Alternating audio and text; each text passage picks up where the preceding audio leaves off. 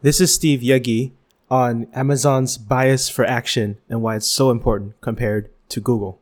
A company is like a body. It's not like a person, like a human being. It's like a thing. It's an entity that has its own agenda and its own goals and its own control of resources and its own value system. And the individual members of the company kind of don't matter as long as they're doing their job. And the company cares about them, right? The way you care about your heart and your lungs. But if you had a chance to replace them with a better heart and lungs, you would. And that's the way companies operate too. A company, sort of maintains its own health or asks for government handouts. Those are the sort of two options. And so to understand, and the original people who started the company, sure, when it's small and it's just a small group of people, it's just a group of people. But when it grows to a certain size, everybody becomes replaceable. Okay? And this is important to understanding why Amazon is so dominant across the board, okay, in everything that they do. It's really crazy. So what happens is groups can get diseases, and sometimes we call it dysfunction, but it's really a disease. It's an ailment, right? To give you a really simple example, you might have one family member who's a real problem. Somebody who's in and out of jail and always, getting in trouble, with the law, or always stirring up trouble at family gatherings, or just generally a problem, right? You can have those in companies too, right? Maybe not getting in and out of jail. They won't last long at the company, most likely, unless they're the CEO. But you have people that are creating problems, okay? So that's not really a disease so much as like a wound, like a pulled muscle, or a sore that's having trouble healing. But it's still a problem, an illness, an ailment with the company, because it's preventing other people from getting stuff done. If you have a whole bunch of those all over your body, then it's a disease. If you have a whole bunch of people in your company who are holding on to keeping other people from being productive in any way, there's lots of different ways they can do this, then your company is diseased. A great example of this is Microsoft, and we'll go into great detail about this down the road in another episode. It's a really common pattern. There are companies have a whole host of diseases that they can get, and they're common. Like many companies will have the same disease, and the diseases could potentially there's a taxonomy. You could name them, and you could learn how to diagnose them, and learn what the symptoms are, and learn how to treat them, and learn which ones are fatal. I mean, like nobody's done this. I'm going to start talking about them in my show. You can call me Dr. Steve. It's really kind of advanced to the state of maybe horse medicine at this point. Look at a company and just like shoot it. But, the reality is that companies, they get their own diseases, just like populations get diseases. They can get real diseases, or they can get diseases like being anti-vax. Now, I'm not blaming anti-vaxxers. If you're anti-vax, don't angrily turn off my show. I'm not blaming you for being anti-vax. It's really a failure of the education system and of science marketing and of the government and a bunch of other reasons because it's a very real phenomenon. I mean, there, 30-40% of the entire world's population maybe is firmly anti-vax. But it is a disease in aggregate because it's killing people. I mean, that's kind of the definition of a disease. And so, how does this happen? I mean, diseases can be diseases of the mind, in a sense. And companies, they do not have the will to cure their diseases. I mean, if you're like, you're talking about the Old West, and you get an arrow to your knee, and you have an infection, and you're looking at it, and it starts to gangrene, and the doc, who's your buddy who drinks as much whiskey as you, says, man, we're gonna have to take that off. Okay. And so, sawing your leg off to save the body, to save your life, it happens today still, right? It's very painful and traumatic. And breaking up a company can be very painful and traumatic, or rooting out a systemic illness from a company, because companies are made of people. And even if companies don't really matter, people do, And there's also a lot of like legal obstacles to companies just snuffing things out. We do have at-will employment, which means they can fire you anytime they want, at least in the United States, and that is absolutely huge for productivity. I'm not trying to justify it. In Europe, they protect people's rights, workers' rights, more than they do in the United States or in Asia. But in the U.S. and Asia, which are far more productive than Europe, in the tech sector, you can fire people at will. And it's that constant threat of being fired that keeps people sort of behaving, keeps the lungs and the circulatory system and everything like working, because people know that they're being held accountable, right, for being, for not diseased.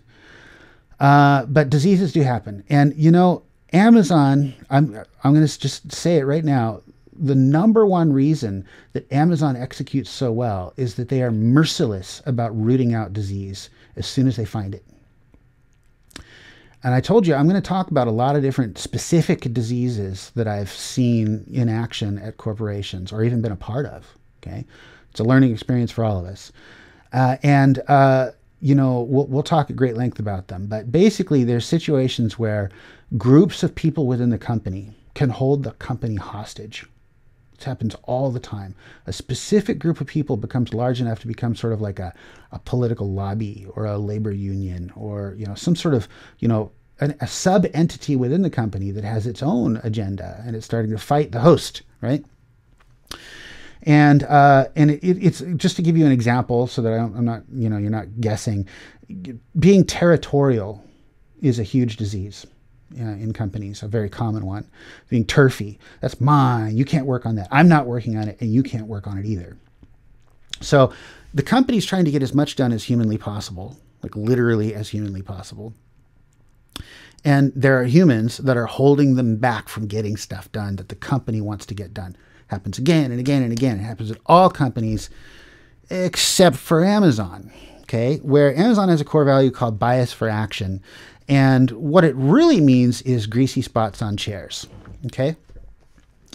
There was a team that I witnessed. I had to work with them. I had the sad misfortune of working with this small team of self-proclaimed gatekeepers of the website at Amazon in like 1998 and 1999, mostly 99. It was a group of people who decided that in order to protect the website, to keep the website from, pushing out some garbage, that's broken, that hasn't been adequately tested, that hasn't been adequately vetted, that hasn't met whatever criteria they felt like coming up with, okay, that they weren't going to allow it to launch. So they actually, it turned out they had some keys, okay? They had the keys to actually flip the switch to move a build, a new set of features onto the live website production servers. They were the gatekeepers right there of the launched production. And if they didn't turn their key and allow the thing to happen, you couldn't launch. You didn't have that ability. And this got like gradually more and more annoying because gatekeepers will just sort of like root themselves in and settle down and dig in like funnel web spiders, and then they'll just come by and just eat random people, and stuff won't get done. And what happened was Jeff Bezos, it finally got to where projects weren't launching, and Jeff Bezos was like, "So why didn't this launch on time?" And they're like, well, no, issues with the release train, blah, blah, blah. What release train? Well, there's a group, what group, right? And then the next day, instead of the group that was the gatekeepers, their chairs just had greasy spots where a bolt of lightning had destroyed them utterly in a biblical, just whoa, where's Bob and Sally? My God, what happened? And then there was a party because everybody hated them. Because they were gatekeepers, because they were slowing everybody down. And Amazon didn't care, actually, it turns out, if they launched garbage to the website, because they could just make people mad, and then they'd call customer service, and they'd get a gift certificate, and they'd get a big apology, and they'd get free stuff, and they'd go, oh, I love Amazon, even though they shipped me the wrong thing, and like I'm a Catholic, and they sent me pornography, and et cetera, et cetera. Every bad thing that could ever happen has happened at Amazon. I was in customer service for a couple of years with their tools. And I tell you, Amazon does not tolerate being slowed down. It's a disease. All right. What does that mean? That means they have the willpower to root it out, which means, have a stern talk with the people, who are responsible. And if they say no, which they often do, they say, no, you can't. This is mine, and I'm keeping the company safe. It's always in the guise of safety, security, whatever, right? It's a, one of the diseases that we have is that the so-called DevOps team, and we'll talk a whole episode about this, the group that holds the keys to launching decides that they're gonna be an obstacle. And most companies tolerate it. They're like, oh, you're just going to have to negotiate with them. Well, I don't really have the authority to blah, blah, blah. Meanwhile, in Amazon, it looks like Florida during lightning season. Just bzz, bzz, bzz. Whole teams will just disappear because they screwed around. They didn't launch. Amazon has a system of what you might call ambassadors or diplomats. Okay, they're called technical program managers at Amazon, TPMs. But what they really are is they're ambassadors and diplomats, because the companies get so big that they become like countries, and there's these different, very powerful warlords in charge of the different, like Google has, Gmail, and, they're, you can't mess with us. We got how many, gazillion customers, and, and then there's, YouTube, and you can't mess with them. And so it's really amazing actually that Google manages to get anything done, given that they're so, balkanized. And Amazon's the same way, except Amazon does get stuff done. And the reason is that the local warlords have to deal with these ambassadors that they're not allowed to shoot, called technical program managers, who come in, and basically the technical program manager is an engineer who also knows how to speak warlord. And they come in and they say, we need to get XYZ launched. And the conversation always goes like this. The manager goes, ha, ha, ha, ha, ha, ha, ha, no. And the TPM says, or you'll be fired. And the manager goes, ha, ha, ha, ha, ha, ha. How can I help? Right? That's how the conversation goes at Amazon. How the conversation goes at Google and Microsoft and everywhere else is they go, ha, ha, ha, ha, no. And that's actually the end of the conversation. There's going to be a lot of follow-up conversations and a lot of begging and whining and angry escalating and fist pounding and gnashing of teeth and pulling of hair and name calling. And boy, I've been through all of that. And the answer is still no. That company has a disease. And the disease is bias for inaction. The opposite of Amazon's bias for action. They have a bias for inaction. And I tell you, inaction doesn't get a company very far. So that was the clip. I didn't stay long enough in Amazon to see this actually happen. I think the TPMs that I worked with were very effective, though. And maybe they did some work behind the scenes that I wasn't aware of, but they definitely pushed my boundaries in terms of what I thought PMs in general could be capable of, especially in a large company. So kudos to that. And I think this is a really wonderful observation. I have been in situations where there is a bias for inaction, where everyone wants to have a say in something, and everyone wants to have a veto, because if they're not heard, then they'll kick up a big fuss. So you can get into a situation where one person is trying to get something through, trying to make something happen, and 10 people who are not doing the thing just say no. They have some edits, there's some comments, their opinion's not heard in some way, and nothing gets done. So I've been in situations like that.